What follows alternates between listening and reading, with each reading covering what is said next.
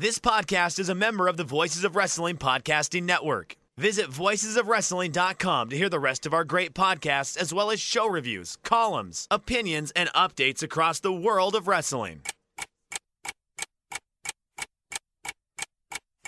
Welcome to Jumping Bomb Audio.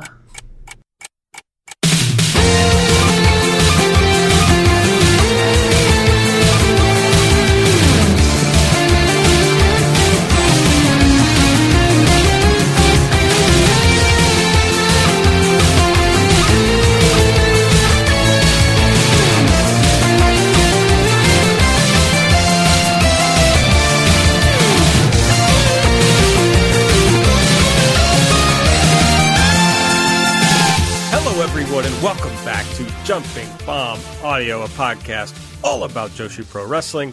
I'm Aaron, and I am joined, of course, by Taylor. What's up, Taylor? Hi, we have a lot to talk about, but the most important thing we have to get to first, Aaron, is a little birdie told me that you have some information on the question that's been haunting us for the past few weeks about some gear. That's so true, but I didn't prepare for this at all, so now I'm trying to remember. I'm trying to look up the picture right now so that I can make sure that okay. I've found it. I know what I'm talking about. So the question has been, what is Hiroyo Matsumoto's gear intended to evoke? And I have suggested, apparently embarrassingly, that perhaps it was meant to evoke a hamburger or a taco in all those colors, right? So I asked this question, or I kind of discussed this question with my Japanese teacher, because I told her that one thing I wanted to know how to say before I go back to Japan again is how to ask this question in case I run into Hiroyo Matsumoto. And so I showed her a picture of Hiroyo and the gear. And I'm like, look, you got your, I'm like explaining it. And she's like, yeah, that's not what it is. She's like, those colors are the colors of traditional Japanese kabuki stage curtains. So if you go type in Japanese stage curtains or kabuki curtains or whatever, you'll find that they have these. It's just like apparently a traditional Japanese color combination of the black, the orange, and the green. And as soon as I saw those curtains, I was like, oh yeah, that's obviously what her gear is supposed to be. Have you looked it up, Taylor? I have not looked it up, although I am going to look it up right now. I was about to say, all joking aside, that is very impressive that she knew that right off the bat. Yeah, it was immediate. As soon as I pulled up a picture. I am wondering now, I am seeing it now, and you are 100%. That is 100% correct. So I'm assuming at this point you are not intending on going to Japan to do your own research. Would that be correct? Oh, that's true. I'm going to assume this is the answer. I don't know. Do you think Hiroyo Matsumoto would think it was funny if I was like, hey, I thought your gear was supposed to be a taco, but it's really these curtains? Well, that's what I was thinking. I was like, what would be the reaction to, because I don't know that there would, well, I don't know. I can't think of like an equivalent question for sort of not this situation of like, oh, are you supposed to look like, would looking like a hamburger and you didn't mean to look like a hamburger, would you be offended? I don't know. Yeah, I don't know. But immediately when I suggested it, my Japanese teacher was like, that's almost certainly not true, because neither hamburgers nor tacos are particularly popular in Japan. Just foods that haven't really caught on there. Yes, I know they have some hamburger meat, but not the traditional That is true with the bun and lettuce, which would be the important things here because those are the two other colors right in this situation. And then we went on to discuss that Taco Bell just like didn't really work in Japan. They tried to do Taco Bell in Japan, and the Japanese people were just not into it. Interesting. But that's sometimes, that's what happens sometimes. I'm sure I can't think of any now, I'm blanking, but I'm sure there's been things in America that have been attempted food-wise that have not caught on. Yes, of course. Yeah. I was trying to think of one, but not. The only one I can think of is like New Coke, but New Coke isn't like it's not like, this British food, New Coke. Right. But it is true that like there are many different types of foreign food that are popular in the United States, and some are more popular than others, obviously. Like I'm sure there are Japanese people who like hamburgers or tacos, but just not widely popular. Sure. Yeah, I agree. So yeah, just when you're listening to this, Google the traditional Japanese stage curtains, and you will find that that's clearly what her thing is supposed to be. My Japanese teacher also said that Matsumoto has like a Yankee look, which I hadn't really considered. Oh, I hadn't either. When I see that, I don't know. I guess maybe because, I don't know. I think of other people having a stronger Yankee look than she does. Yeah, she was just saying like the hair, especially, the really curly hair. Yeah. I didn't know that the hair was part of it. Apparently it can be. I don't know. I mean, this is obviously all the opinions of one person. So sure. True or not, I don't know, but that was just that was her take. So look, from solely your describing various situations and interactions you've had with her, I've gained a great respect. Oh yeah, for your Japanese teacher. The fact that she puts up with me, I think generally. Well, sure. Better you say it than me. Yeah, I mean it's true. I mean I know it's true. We did last week, so we were doing the promos, as you know, and that became a struggle because it just ended up in her having to do a lot of wrestling research to try to understand what the things meant, to like figure out the context of what was going on. And so she's like, maybe we should try something else. And I showed her some of like the guidebooks I bought in Japan. Like, you'll have some writing in Japanese, maybe, like trying to read or translate those would be helpful. And so she kind of looked through them and she picked out the Tokyo Joshi Pro guidebook that I bought at the Korakuen Hall show, the 1-4 show in 2020. And so we've been going through there, and there's like a little bio for each wrestler. They're like 4 or 5 sentences. It takes me hours to translate them into English. But last week we were doing Rikatatsumi. And of course, this is all a little dated because I got it, over, about a year and a half ago or so at this point. And, the whole thing was really about her feud with Misao. And Misao's like change from into Misao and then back into Hyper Misao, right? And it was very confusing to her to try to figure out like what the sentences meant until I was able to kind of explain to her more about the context of the story, because there was like a part that I really couldn't figure out what it said, and she's like, well, it might mean this, but like the Japanese characters are so dependent on context, and so finally I was able to explain to her more of the context of the story, so that was able to help her understand and explain to me what the kanji said. That's a beautiful story of exchanging wonderful cultural information. That was a cultural exchange, for sure. That did remind me that a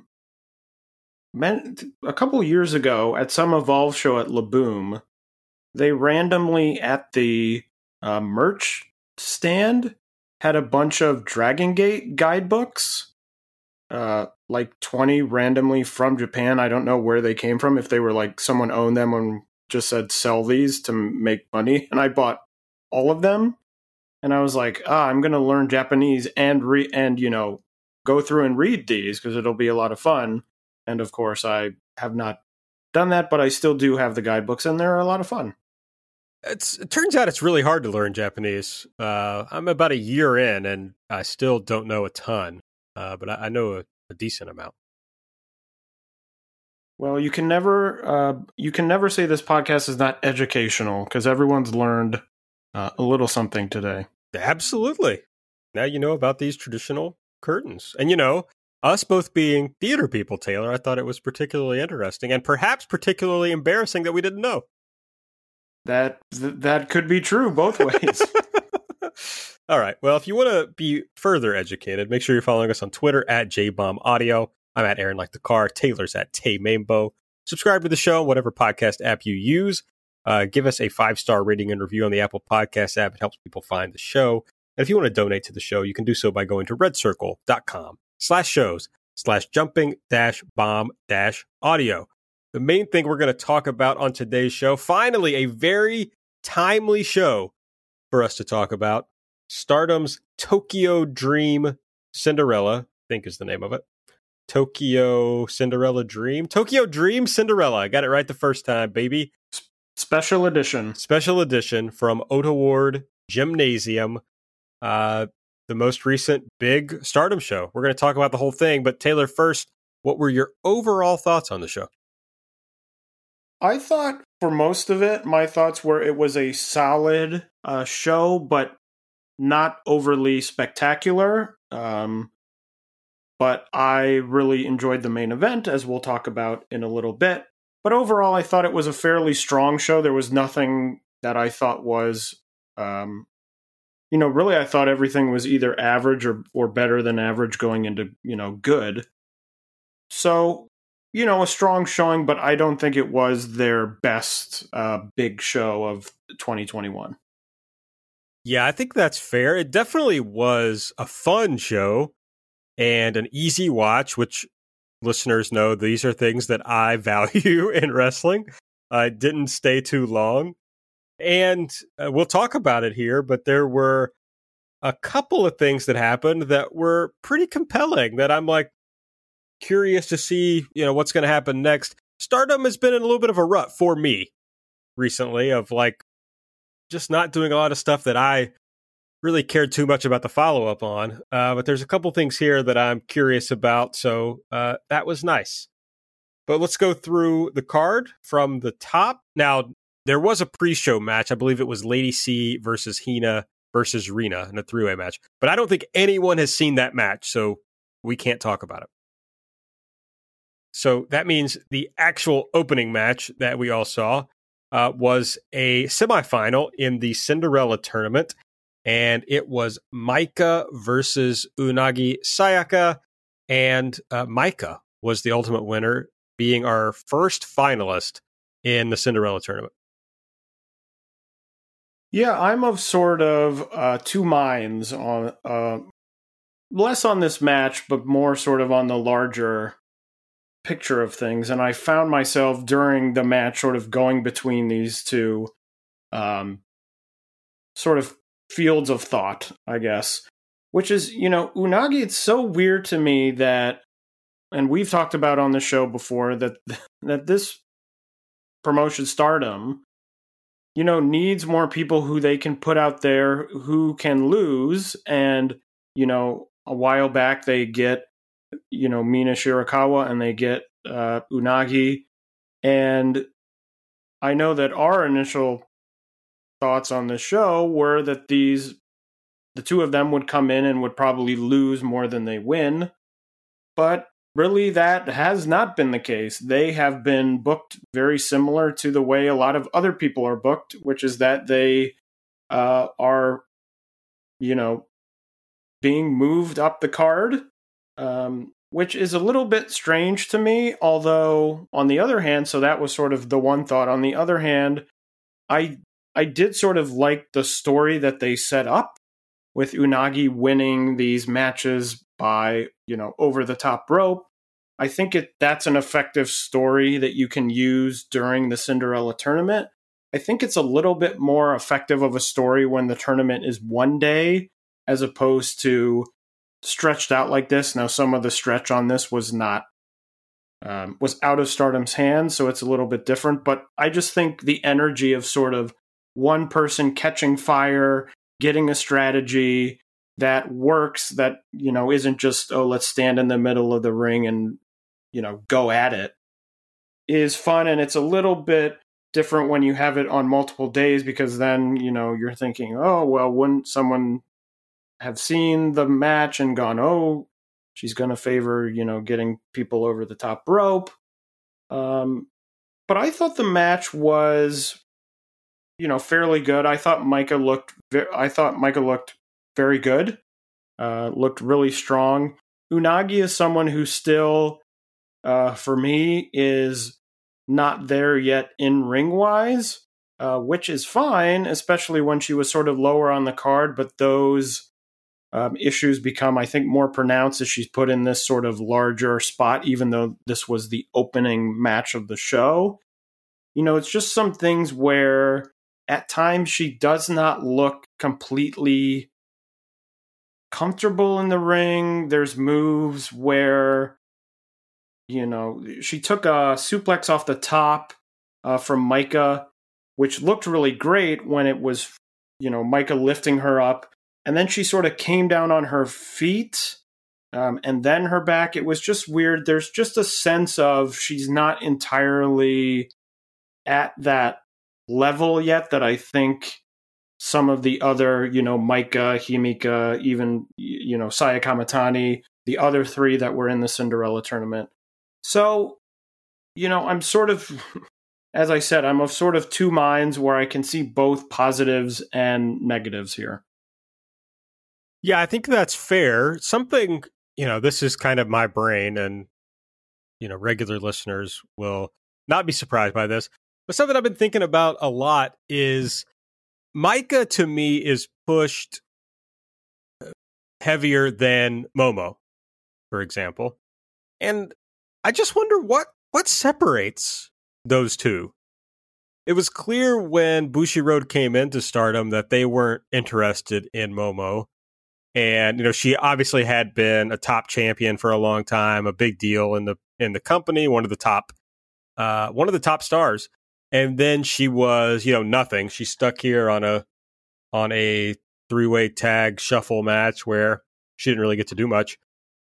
And I just find, like, Momo is obviously a better wrestler than Micah, certainly more charismatic than Micah. And I'm a big Micah fan. I hope everybody knows that from listening.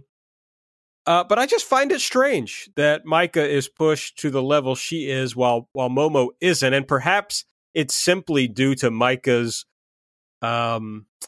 closeness with Julia. And, you know, all of Dona del Mundo gets a pretty nice push. I don't know if that's part of it.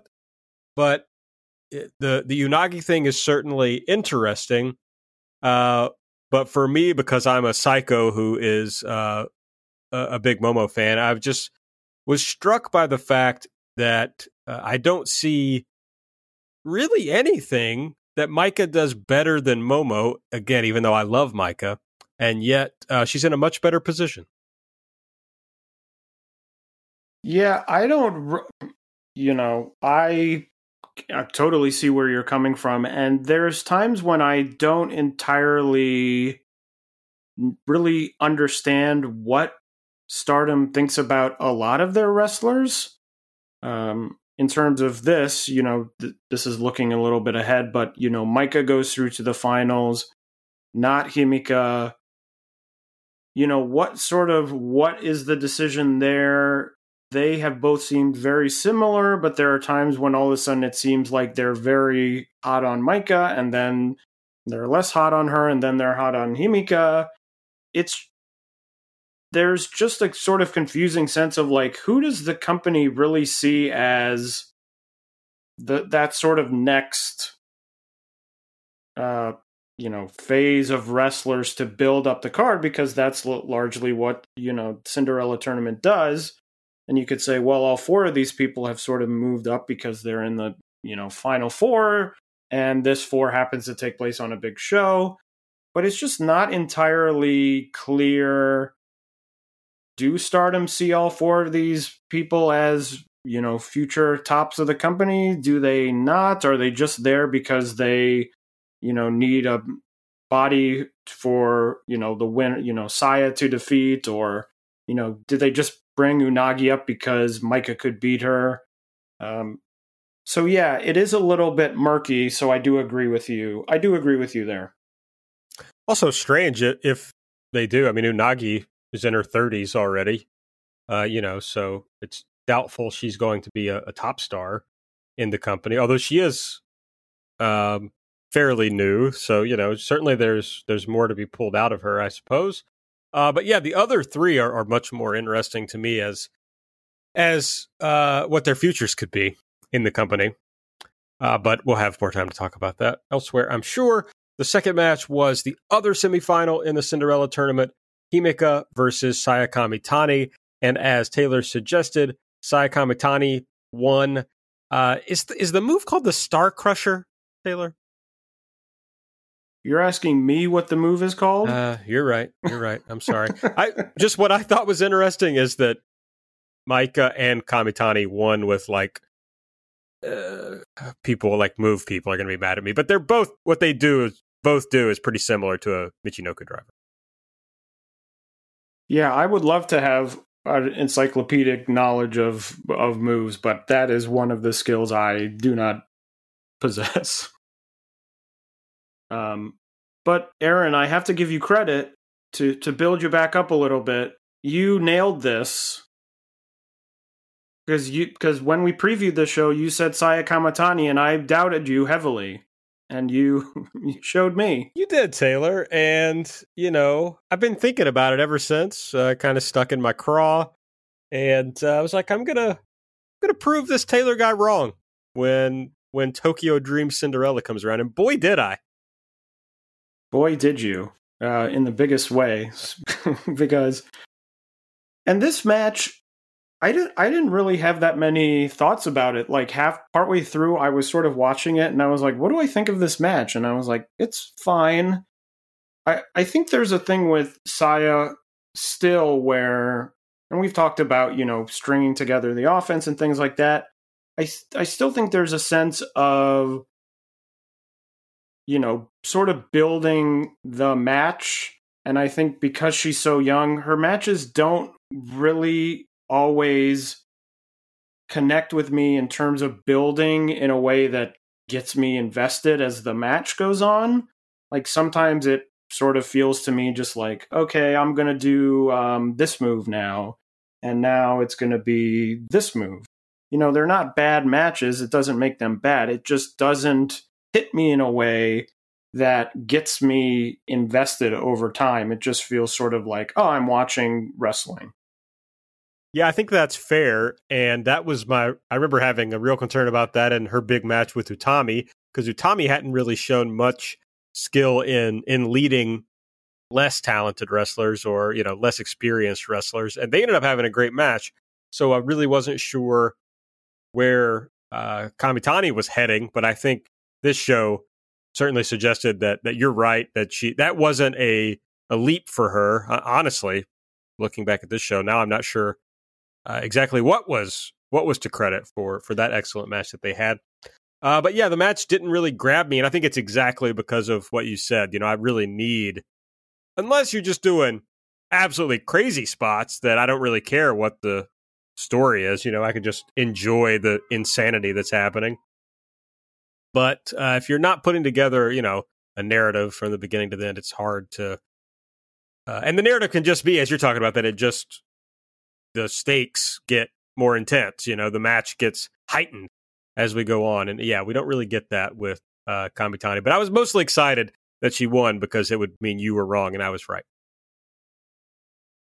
I'm glad that's what's important to you. It absolutely is. Next up was the 3-way shuffle tag where everybody came out. Then we drew sticks for team members. And the teams ended up being Mina Shirakawa, I said that strangely, and Momo Watanabe versus Natsupoi and Azumi versus Julia and Tom Nakano. And our winners were Azumi and Natsupoi, and Azumi pinned Mina Shirakawa. Yeah, I thought this was a lot of fun. I thought that the little twist of dividing the teams up by draw was a lot of fun, whether that was, done as a shoot or whether, they sort of fudged it a little bit to get certain people on certain teams. We don't know, but, I thought it was a lot of fun. And I think with a match like this, sort of lower on the card, there aren't really that many stakes to it. I think doing things like this, adding a little element, it doesn't really distract from the match itself. It doesn't overpower the match, but it gives it sort of a fun twist. And I was reading a lot because I finished the show and I just sort of went online just to see sort of what people were thinking, just get a sense of it. And there were a lot of people who were saying this felt sort of like a Stardom match of a few years ago when they would just, throw in, a little twist, or they would do the costume battle royals or things like that. Just a fun match. And so I really enjoyed it. And up to this point, this was my favorite match of the show.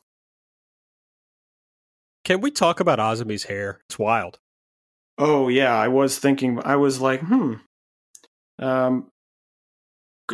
yeah, I don't know. Maybe it's being, but like sometimes you grow it so you can do something else with it. Sure. Like you get the length so that you can cut it down in a way that it looks, a certain way, but you need the length to go shorter. Right. That could be it. But yes, that did also jump out to me. It definitely could be at like a weird, like in between thing for whatever she's growing. But she absolutely purposefully did like the little like curl at the bottom. Normally she has like the stick straight hair. And this it's wild. She aged herself like 10 years. Maybe that was the goal. Maybe. Well, she succeeded. This has been the Hair Corner on Jumping Bomb Audio. Okay, next up we had the Oedo Tai versus Stars. I think it was called an all-out war match, if I'm not mistaken. Great band, by the way, All Out War, if anybody's listening. So here were the teams. Natsuko Tora, Fukigen Death, Saki Kashima, Konami, Ruaka versus Mayu Iwatani, Starlight Kid, Koguma, Hanan, and Lin Kadokura. And the idea here was, like the last match they had, the last person to lose would have to switch teams. And Taylor, a genuine surprise here. Starlight Kid was the loser. We'll have to join Oedo Tai. Natsuko pinned Kid while Mayu was tied to the turnbuckle. Yeah, we were talking about it earlier this week when all the stipulation was announced and the X's were announced. That we were a bit concerned that maybe this was leading to Fukigen Death going back to Stars and rendering sort of both of these matches that they've had sort of pointless, I guess. But that did not happen. A truly shocking outcome, and one where I'm genuinely curious to see what happens next in terms of, where does this character of Starlight Kid go? I think this is a great... to me, frankly, I would have done only one of these matches, and I would have done this second match. The Fukigen Death, it's like, okay, it gives Oedo Tai another member, but, I do think it's sort of undercut this match a bit, even before sort of the match began, because it's sort of like, I saw a lot of reaction when they announced it. It's like, they're doing the same stipulation again? And I think it would have had a little bit more oomph had it been that first one where you're going, well, it could be, anyone. And you're saying, well, it's probably going to be, one of the lower tier wrestlers. And I think it would have had more power if you would have gotten Starlight Kid there right off the bat. Also, the fact that now Stars has lost twice in a row doesn't make them look great. But like I said, I thought the match was very well worked. I thought everyone worked really hard. Even at the beginning, like Ruaka was really impressing me. And then, of course, she got eliminated. Konami was doing very well. So I think it was a well-worked match with a good ending. So really, what more could you really ask for? Stars is really hurting now. I mean, they already had to bring in Katakura for this match. They had to, they brought back Koguma. So losing Starlight Kid is like a huge, huge loss for Stars. Well, Aaron, I'm just going to say this on every episode we have until it happens or until, I guess, something else happens, the end of the world or something.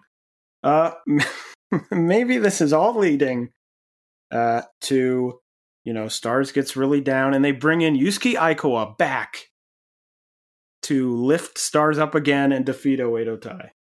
That would be sick. I would like that. Someone suggested in our mentions, and I just don't think it can happen. That Kairi Sane is going to be the one to come back and revitalize Stars, but that doesn't appear to be in the offing, unfortunately.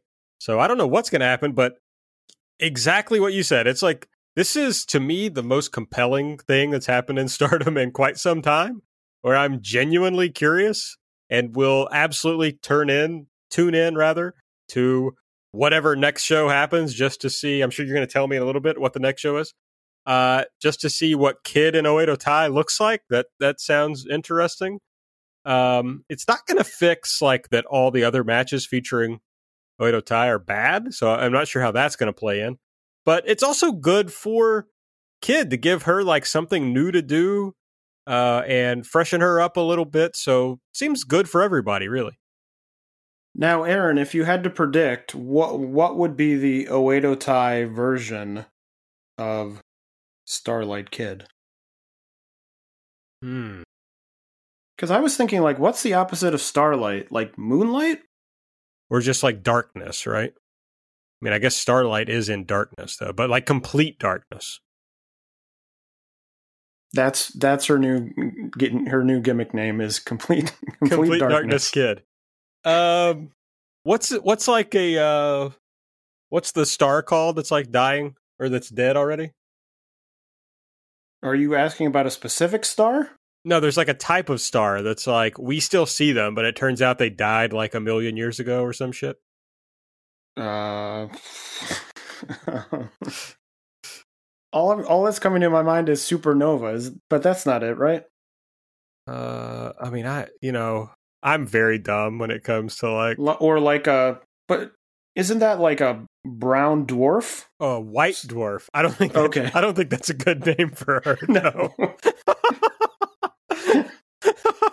Now that I've looked it up, I wouldn't do that, really. Yeah, I think that's one for the reject pile. Oh gosh. That's what you throw out during the brainstorming session. There's no wrong answers. What about white dwarf? Okay, maybe there are wrong answers. Oh jeez. All right, I'm just gonna move on from that now. The Cinderella tournament final came next. Saya Kamitani versus Maika. And Saya Kamitani won with, I believe, a Phoenix Splash. That's what I'm going to call it. So Saya Kamitani is your Cinderella tournament winner. As I predicted. Yeah. Yes, as Aaron predicted. We have to say it every time we mention it.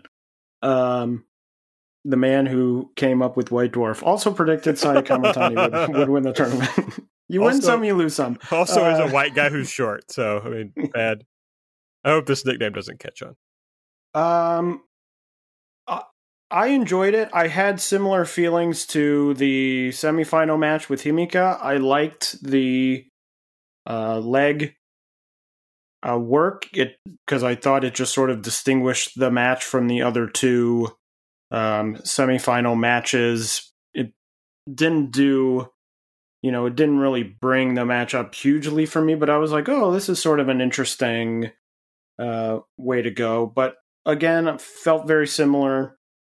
I think seeing two Saya matches also in one night is sort of like, oh yeah, I think that is what it is, that there isn't a ton of sort of natural flow from point to point and, build for me. Yeah, I agree. I thought the leg thing was good, but then they seemed to abandon it, or at least Micah didn't seem to care about it as the match went on. It was just, it's tough to put two wrestlers of these levels of experience in a final like this. They both can be very good in the right match, especially Micah for me. But I think putting the two of them together maybe wasn't the best idea here. So it's, I was trying to think back about some other Cinderella tournament finals, and I remember like Konami being in there with Arisa Hoshiki, if I'm remembering correctly. And, Konami's not, I mean, she's like 23 or whatever, 24. But, she's a veteran. She's someone who can definitely keep a match together. And of course, Arisa was a veteran also, even though she'd been gone for like 6 years or whatever. So yeah, I just kind of a tough ask of both of them. And I don't think it was a fine match, but I don't think they were able to take it to any sort of next level. And then we had the main event for the World of Stardom Championship. Utami Hayashishita versus Shuri, and Utami Hayashishita. Oh no, she didn't win.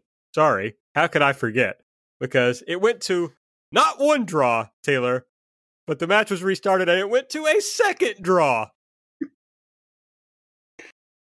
Aaron, okay, so let's get the negative. Let's get the negative out of the way. That's a good idea. Which is that I will say the first draw, when they announced that first draw, it infuriated me.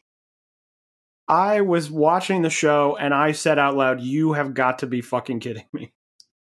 It went to a draw, and then then they decided to restart the match, and I thought, okay, that's sort of interesting. They do all these draws, and maybe the reason they've been doing all these draws is that to fool you in to think, oh, whenever a draw happens, the match ends. But here's a little twist. And then the match ended in a draw, double KO draw, which I believe was the same ending as Julia Shuri from, was that November?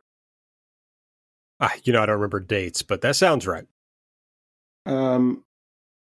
And it's just, it's one of those things where I get in isolation, I understand the story of Shuri comes in, she's super talented, she throws everything she's got at Utami, and Utami manages to, sort of get the draw, fight her off, not win, but also not lose, get the draw.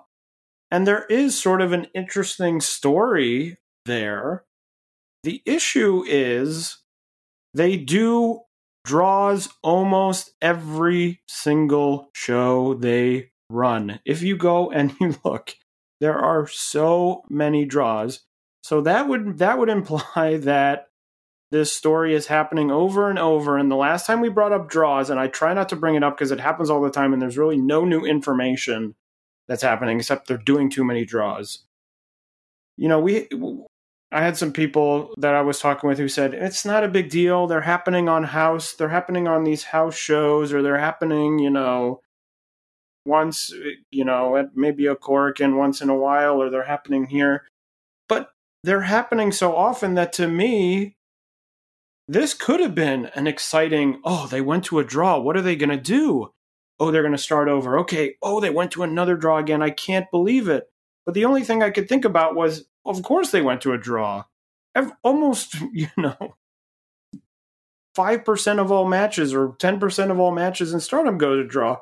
And it takes the power out of using a draw as a tool to enhance a story, as opposed to the draw as just a tool to avoid having someone lose, which is essentially looking at the draws that happen, looking at who's in the, matches. Stardom has used it as a tool to sort of kick the can down the road, as it were, to say, well, all of these 4 people, we want them to be strong, but we want them in the same match, but we don't want anyone to lose. So we'll just sort of move it down the road and they can have a draw, and then, everyone will be the same. So that's my negative side of the match. My positives are I thought the in-ring stuff outside of the finish I thought it was really, really very good. I thought it was excellent stuff. And I was saying to myself, watching the match, I'm annoyed by this draw stuff happening, but I can't let it take away from the fact that, Utami and Shuri probably, were backstage and someone tells them you have to go to a, time limit draw and then you have to go to a knockout draw. And they go out there and they have to do that. And I think within the constraints of what they were given to do, they did an excellent job. I thought Shuri looked amazing. And in my personal opinion, watching the match, knowing it was supposed to go to a draw, I was thinking, maybe they should call an audible and just have Shuri win. Because to me, we have talked about on the show, she's super talented. Say goodbye to your credit card rewards. Greedy corporate mega stores, led by Walmart and Target, are pushing for a law in Congress to take away your hard-earned cash back and travel points to line their pockets. The Durbin-Marshall credit card bill would enact harmful credit card routing mandates that would end credit card rewards as we know it. If you love your credit card rewards, tell your lawmakers, hands off my rewards. Tell them to oppose the Durbin-Marshall credit card bill. Many times before we've mentioned it, but she just seemed like someone who has that X factor. Obviously super talented in the ring, is really interesting, has this sort of background, this MMA, UFC background, and has the sort of charisma that makes her really interesting to watch. She looked really good in this match. Her offense looked deliberate in a way that everything was very calculated. It was 100%. It wasn't wishy-washy sort of, oh, what do I do now?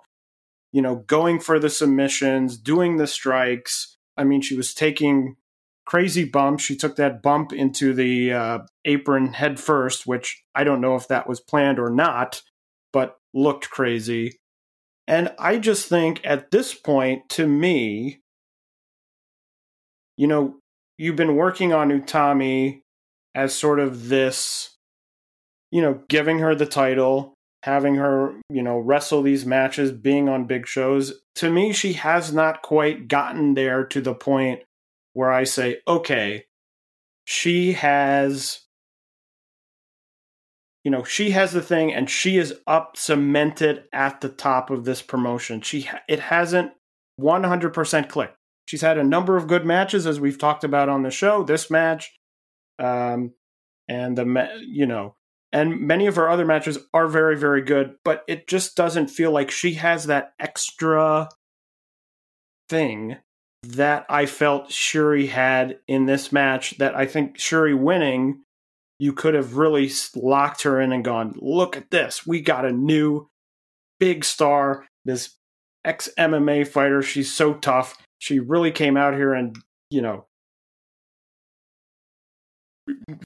like really fought Utami, gave it all she had and won.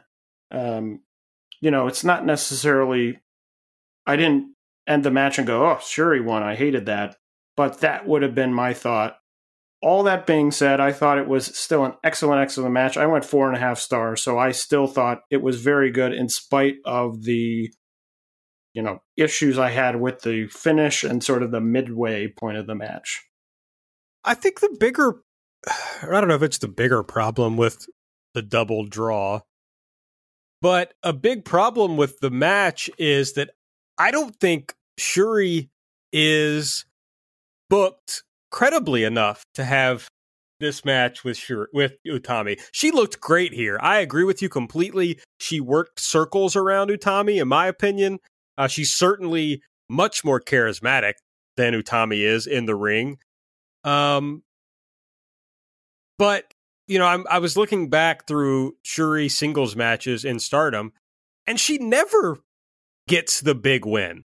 She beats everybody in like the middle of the promotion, but she never beats Julia or Mayu or Utami. She doesn't get those wins. So the idea that she would win this match honestly never entered my brain while watching this. Never occurred to me that Shuri was going to win. I figured Utami would pull it out in the end. The first draw was similarly infuriating to me. The second draw, I just laughed when it happened. I was like, of course, that's what we're going to do. But I think we had two main problems. Shuri's, just to me, non-credibility as a top champion and the way she's been booked, and which again has nothing to do with her performances. And two, a lot of the match was built, this kind of plays into this, but a lot of the match was built around Shuri beating down Utami. And Utami, to me, does not have the in-ring charisma to like really sell that to the point where you feel like she's on her last leg. She's in danger of losing. You see Shuri get some of these, especially in like the second period or whatever you want to call it, the overtime. You see Shuri lock in some of these submission holds, and Utami's got to fight for the ropes, but you still don't really feel that danger, I don't think, because Utami hasn't given it to us throughout the match. Now, this match is going to be behind the 8 ball for me anyway, because it's like a 40-minute match, and I just don't think matches should be that long. And it starts out kind of slow in that like New Japan main event style that is just not for me, just not what I like. But that said, like if you factor in the slow start, there was a lot of great stuff in the match, mostly Shuri. Brutal kicks, super stiff, all sounded great. Shuri makes the noises. She gives you the facial expressions, and she just always feels like she's fighting and trying to win the match. And I love that about her. Shuri's one of my favorite wrestlers in the world, and I thought she was great here. But Utami did have some great stuff. A lot of it was like her, you kind of call them like hope spots or whatever, where she kind of gets her little comeback. Then it kind of comes out of nowhere where she has to do a move. That, as you talked about, that suplex onto that Shuri took on her head on the apron, that was insane. During the overtime period, there was some drama, I think, just because you're like, oh, this is a little different. But overall, it was a match I liked. It was held back for me by the fact that I never thought Shuri could win, and by Utami's performance in like the fighting from underneath role. I would go 4. You might be able to talk me into 4.25, but probably 4. Because it was good. There was just a lot of stuff that held it back for me. And I think on your larger point, Taylor, I've been skeptical of Utami as a top star because of her charisma issues. I've always thought she was an excellent worker, and I'm not sure she's even brought that in all of her big red belt matches. The match with Saya Kamitani I liked quite a bit. This match I liked quite a bit. But she used to have these. I think she used to have better matches. Maybe it was the pressure wasn't on her as much. But because I was already skeptical, nothing has really dissuaded me from that yet. That I'm just not sure she can be the ace, the person on top of a promotion. Yeah, I agree with that. And, at the time when she won the belt, I think we both agreed, and I would probably still agree, that it was the right choice for her to win, to sort of give her that opportunity. We had been talking about, giving people opportunities at the top of the card to try and make stars and try and make some big names to draw in the fans. And they've had some big shows. Some of them have not been headlined by Utami, which doesn't take away from the fact that they've done very well and Utami's had good matches. But it just feels like it hasn't hit the point where, with someone like Julia, for example, I don't think there's anyone on earth who would talk about Julia or look at Julia and go, not a star, no doubter, locked in, even really sort of before the big hair versus hair match, you would have thought that. Now it's definitive. But I just don't get that sense with Utami where I'm like, she comes out and I'm like, whoa, like this is a big time person. It still feels like someone who is sort of growing into that, and it may still happen. But now, of course, you have the pressure of she's been there a while, and I'm sure that they have other people they want to move up or stories they want to try. You know, we've talked about on the show probably this pending Utami versus Julia match where you might assume that Julia would win that match, and at that point, is Utami established enough where that loss, you know, is she established enough that she can stay up at the higher level after that loss? I don't know yet. And as to your other point, I agree that I came into the match thinking Utami was going to win almost without a doubt. You know, there's always a chance at the other way.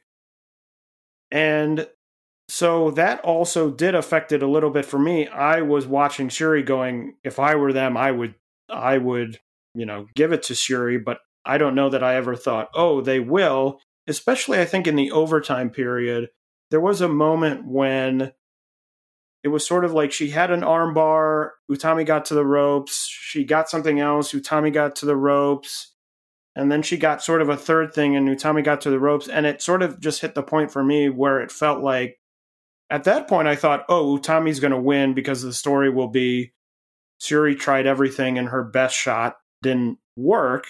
Now it was slightly different where they both did the double knockout, but it did feel like she was hitting her with so much that Utami was, you know, especially the submissions, getting to the ropes, that I didn't see the path of, okay, then it would go, you know, Shuri would, like, would the story be, oh, Shuri gets on another submission and it just happens that this submission is the one that works. It just didn't seem like the story was going that way. So I've seen some people, you know, people have said, oh, match of the year. And I think that sort of feeling of, oh, I don't think Shuri's winning, probably will hold it back a little bit for me from that level, but still thought it was very good. All right. And after, I mean, God, if you were on a high, if you really loved this match, which I'm happy for you, and you were on a high, had to be deflating then to see Natsuko Tora come out as a potential next challenger. Yes. Oh, I was going to say, if you defend that, Taylor, I'll be stunned. No. I will. Yeah. I'll just let that lie. Okay. Support for Jumping Bomb Audio is brought to you by Manscaped, who is the best in men's below-the-waist grooming. They offer precision-engineered tools for your family jewels. They obsess over their technology. They got the best tools for grooming experience. We have an exclusive offer for our listeners, 20% off plus free shipping with the code JUMP. That's JUMP at manscaped.com. I know Manscaped sent us both the Perfect Package 3.0 kit, which not only has the Lawnmower 3.0, but it also has a lot of their other things like the Crop Preserver, which is a favorite of mine because it just helps you with a little chafing if you have that sort of issue, which I do, especially in the hot summer. So they have that, but the Lawnmower 3.0 has an LED light, which allows you to get a more precise shave. It's waterproof, so you can use it in the shower if you want. And they also throw in the Perfect Package, a pair of briefs and a t-shirt. Actually, no, I'm sorry, not a t-shirt. I'm wearing the Manscaped t-shirt right now. So I was thinking about the t-shirt. But yes, you can trim that junk of yours with 20% off plus free shipping with the code JUMP at manscaped.com, and your balls will thank you. All right. Oh, that was unintended, but it turned out to be very funny. Wow. I was... Okay, what was that? So, we use a program called Zencaster to record the show. And I was trying to type in a foot. You can make a little note. I was trying to put in the timing for the end of the ad read because we have to keep up with that. And when I hit it, there's also like a way to have a sound bar. No, but what's the right word that I'm looking for? A sound cue? Sound board. There's a way to have. There's a sound board in Zencastr. Oh, yeah. And so whatever I hit appeared to use the sound for like, you know, the cymbal crash you would do after a joke. Very funny to me. I'm leaving that in, obviously. It was obviously, although now you've opened up a scary world where I may expect other sounds. Yes, sorry. I'll cue you. I'll say something, and then I'll say cue the. I don't know. How many options you got? I only have 4 right now. But you can add your own, which is the real scary part. Ooh. Yeah.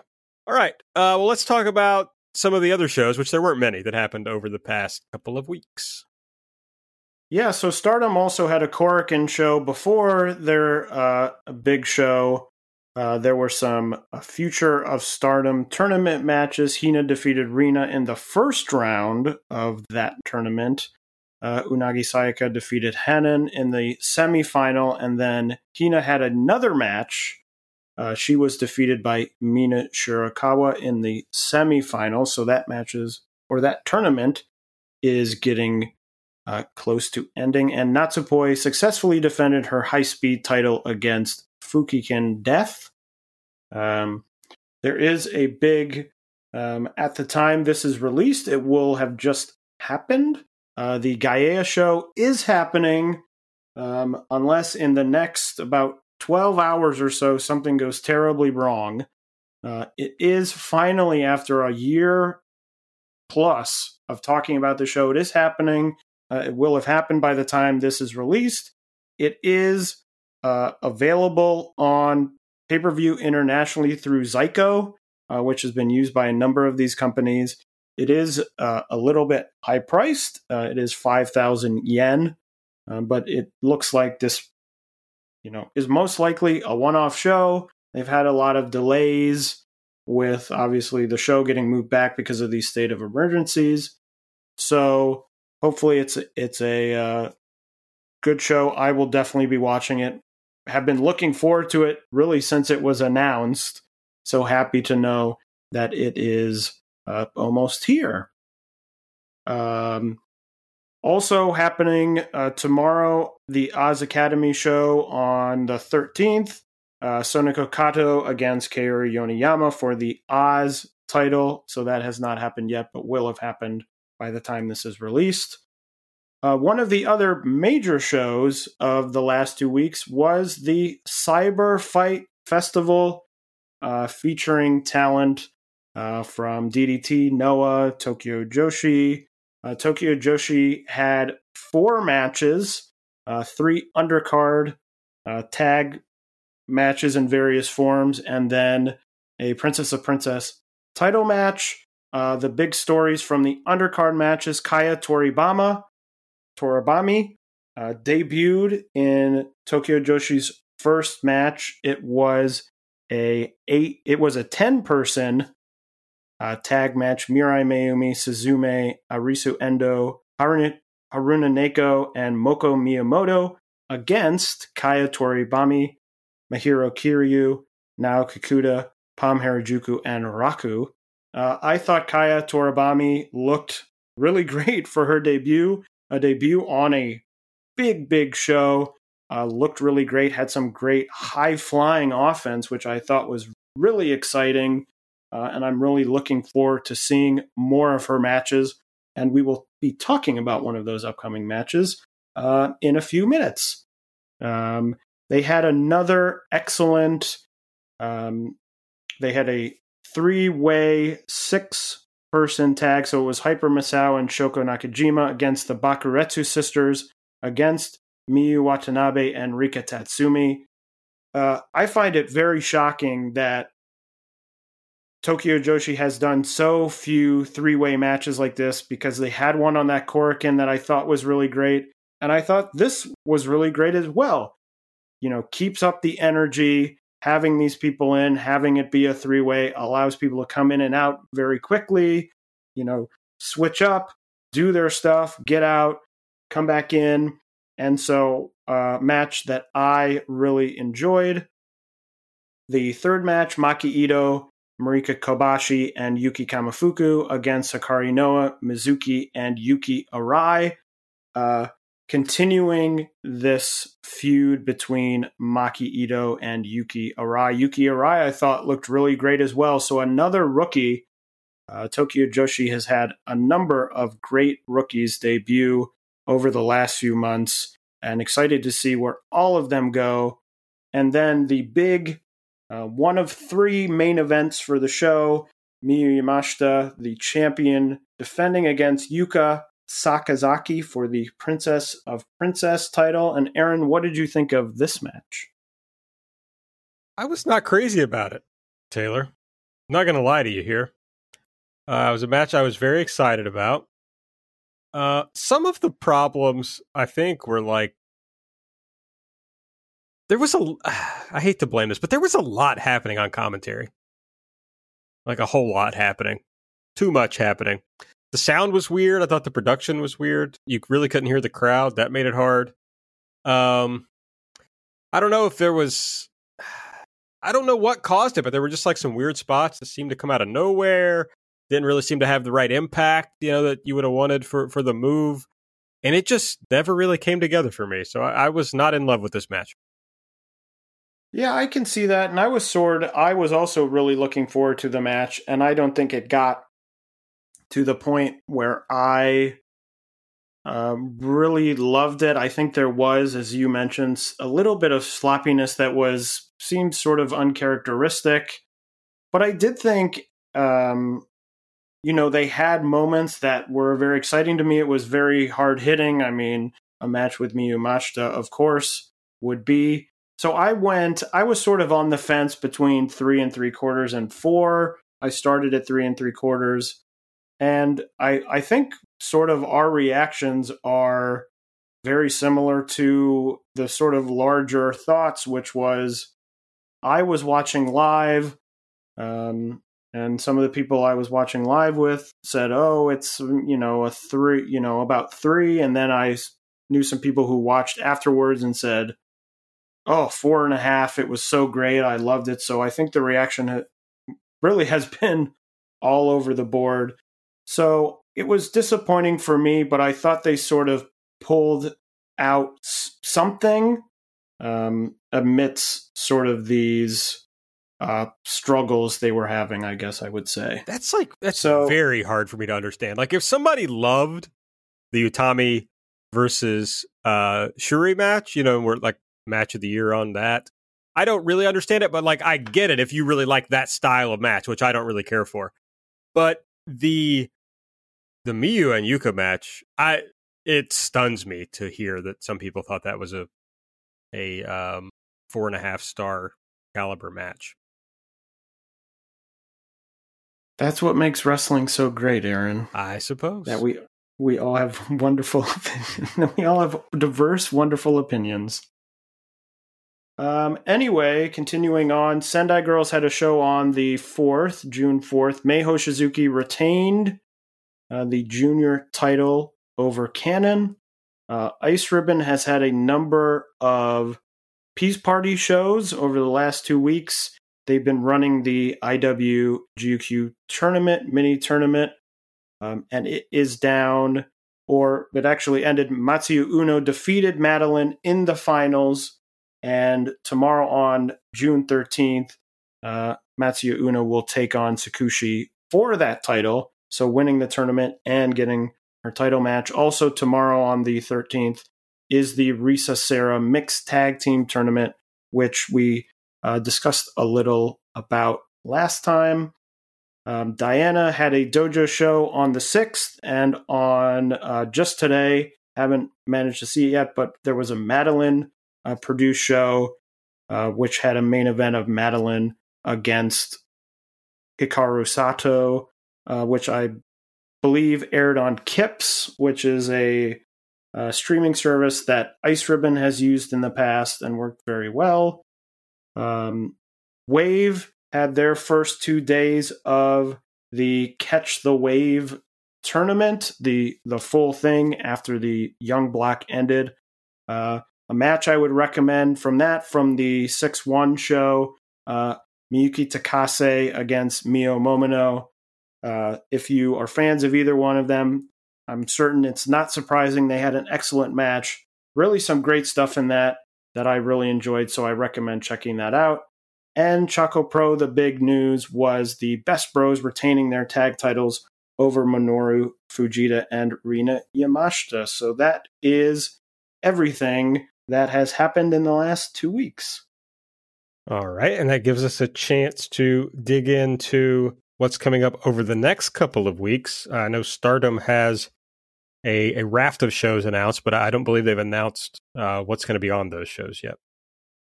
Yeah, they have a number of shows, 19th, 20th, 23rd, 24th, 26th, and 27th, but nothing announced yet. I'm sure that will be announced in the coming days as we get the fallout from the big show. Seedling has 2 shows back-to-back coming up this week on the 16th and the 17th.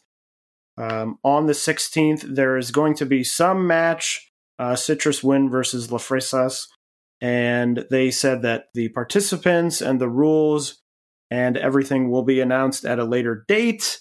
The poster has a number of people. It has Nanae, Arisa Nakajima, Yumika Hoda, Honori Hana, and Riko Kawahara on one side, and on the other side has Asuka, Ayame Sasamura, Riko Kaiju, and Makoto. So you might maybe deduce from that might be some formation of the teams for this match, but we have not heard yet. And then on the 17th, a big title match. The tag titles will be on the line as the new champions, Asuka and Makoto, take on Yumika Hoda and Rina Yamashita.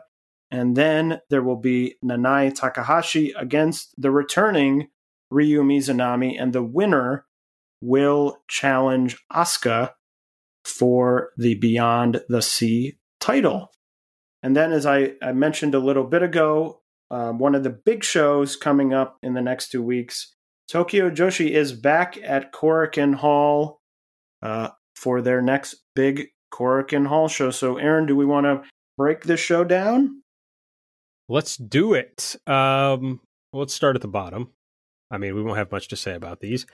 Nodoka Tenma, Yuki Aino, Aku, Harajuku versus Suzume, Haruneko, Moka Miyamoto, Arisu Endo. I bet this will be like a lot of opening Tokyo Joshi Pro matches. I think that's probably a solid guess. Thank you.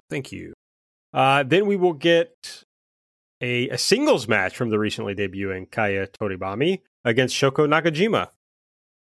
Yeah, I'm really looking forward to this. As I said, I thought Toribami had a great debut, and I'm interested to see her in a singles setting, as she was in that 10-person tag, which is sometimes, you come in, you do 1 or 2 spots, and then you leave. But interesting to see what she looks like in a full match, one-on-one with one of the better workers in the company.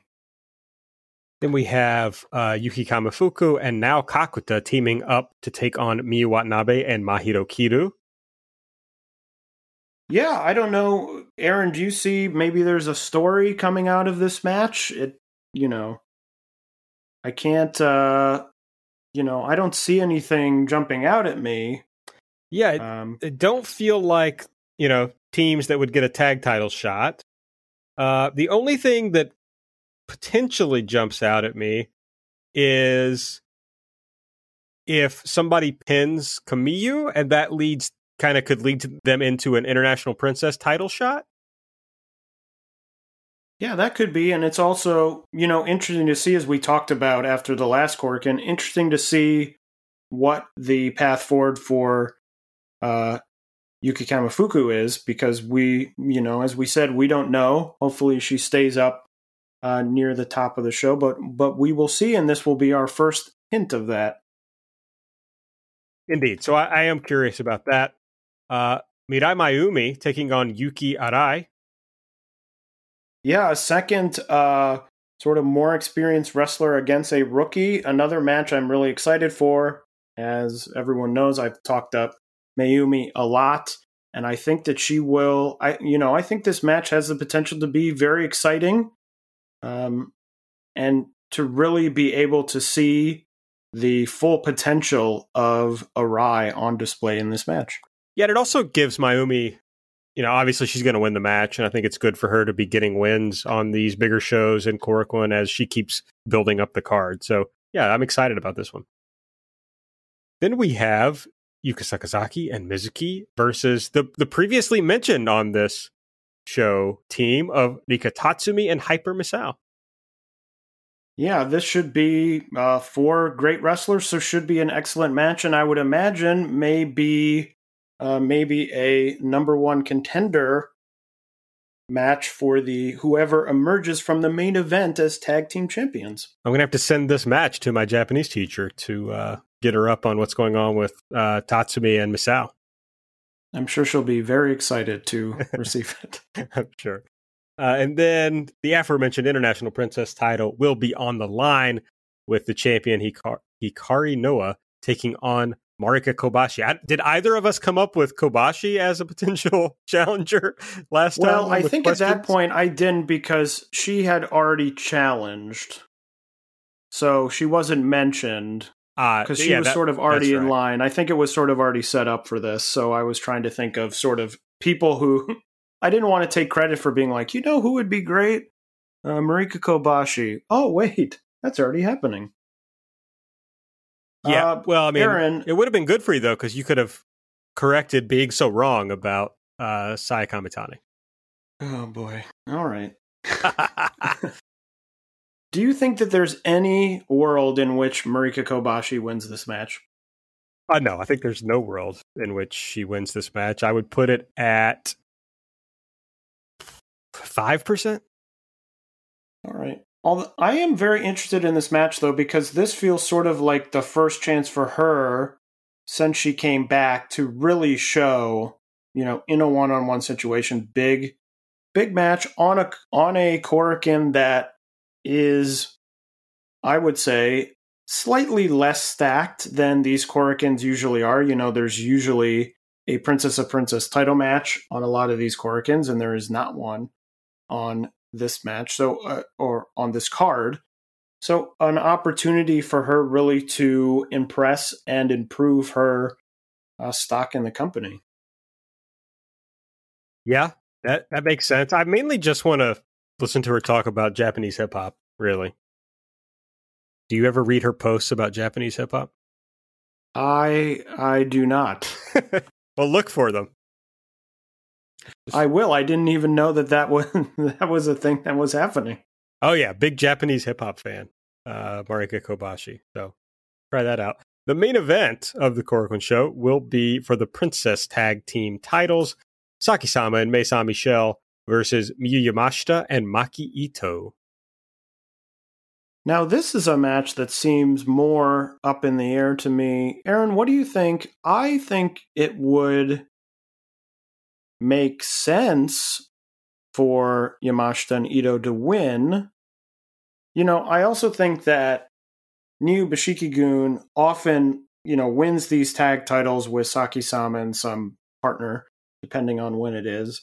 But it feels like they're not a team designed to hold the titles for a long time. It feels like they're designed to win, sort of be that, team to knock off for a little bit and then find a team to knock them off. And then that team goes on and has a, sizable reign with the title.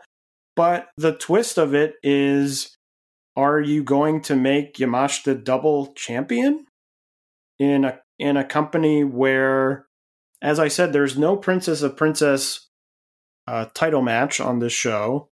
And do you want to tie her up with 2 titles when you might need in your, available matches, a next Korakuen, we really need to get people in. Okay, let's put both a tag team and a Princess of Princess title match on the show. Does that make it harder for them to do that? What do you think, Aaron? I definitely think so. I mean, we have talked so much in recent months about how great of a job they've done at lengthening their cards by making more stars. And it would really make for a more challenging card what's the phrase I'm looking for? I don't know, card building. It would make that more challenging if you got one person who holds, your two top titles. So, when you look at the teams, it's like, of course you could see Miyu and Maki winning the match, but it's hard to imagine that they would do that when, as we've been talking about, it's just going to make it so difficult to book your cards. Of course, as you were pointing out, we look at it right here. They only have the tag title match, no Princess of Princess title match. But, they're running Korakuen a lot more than they used to. So you sometimes you're going to need both to draw a house. So I don't know. That makes this match very exciting. Yeah, and there's also, we didn't even really touch on this, but the fact that, another Ito title challenge, how many Ito title challenges really can she lose? It feels like she's not at the breaking point now where if she loses this, she's out. But it does feel like we're closing in on the point where she should win, maybe not the tag titles, but it feels like she should win something to me. Do you feel the same way, or am I off base? I could see that. I don't personally feel that way. I'm not opposed to the idea. Of course, she has been the International Princess title, or the International Princess champion. So to me, it's like such a long story to be told with Maki finally winning the Princess of Princess title, for sure, that I'm still happy to be on the ride. But if you felt differently, I wouldn't say you were as wrong as you were about Sai Kamitani. I'm gonna be living that down. No, I'll forget about many it years. by next episode. Yeah. Okay, but this thought just popped in my head. What is to become of May Saint-Michel after this team loses the tag titles? Someone we didn't mention that I just thought of as an International Princess title challenger, if she's going to be in the company as like a normal roster member after this run. And I have no idea whether that's true or not, but I think her run after this tag title reign ends is very interesting to me. Yeah, that's very true. I don't know if they have plans to keep her around Neo Bishikigun.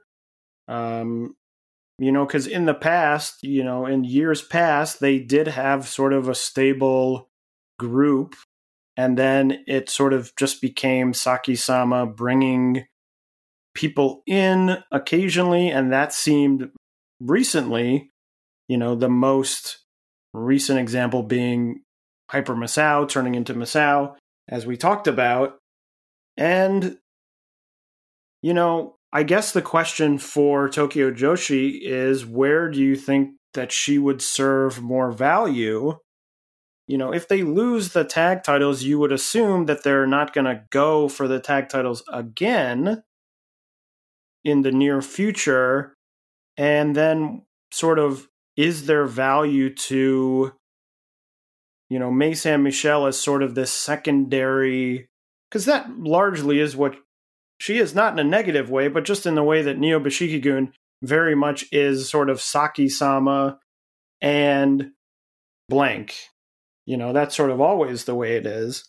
And is there value to having, as you saw with Misao, they sort of lost the titles, and shortly after that, Hyper Misao came back. So obviously they felt like for Hyper Misao, there wasn't a value there to have her sort of as the secondary character.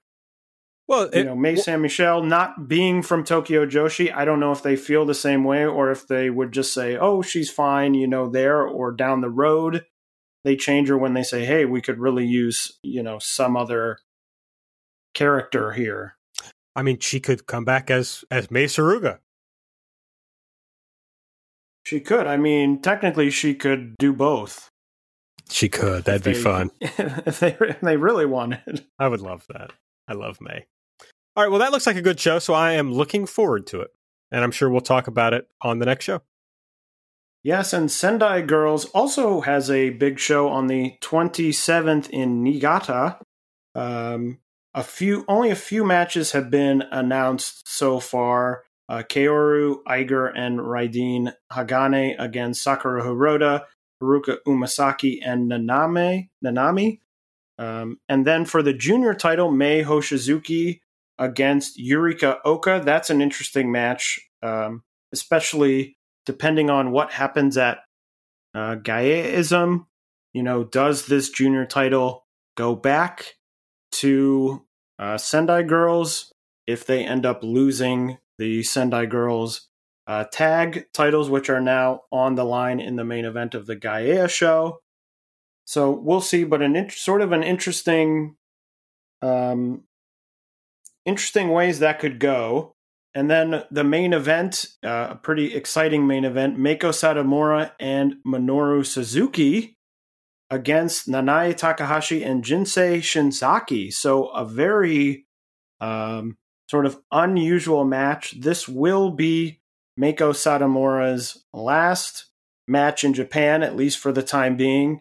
She is moving to the UK full-time. She just recently, at least on the airings of the TV, won the NXT UK title from Kaylee Ray, so she will be there full-time. So this is her last hurrah here in Japan in what will be the main event of this big show. Also on the 27th, Ice Ribbon will be at Korakuen Hall, although nothing has been announced yet for that show. So we will have to wait and see for that. And then Catch the Wave is continuing. They have shows on the 14th and the 22nd. On the 14th, exciting match, Miyuki Takase. I was going to say, I wrote this out. It was going to be Takase against Inaba, but Inaba was just announced as injured. Today she has an injury, so that match probably will not be happening. But on the 22nd, Nagisa Nozaki against Yu. That should be a fun match. And they also have a non-Catch the Wave show on June 20th. So that is everything coming up in the next 2 weeks of Joshi Wrestling. Is there anything else we need to talk about, Taylor? Aaron, I think we covered it all. Beautiful. Just what I like to hear. All right. Well, make sure you're following us on Twitter at JBombAudio. I'm at Aaron Like the Car. Taylor's at Taymainbo. Subscribe to the show. Give us a 5-star rating and review. And if you want to donate to the show, go to redcircle.com/shows/jumping-bomb-audio.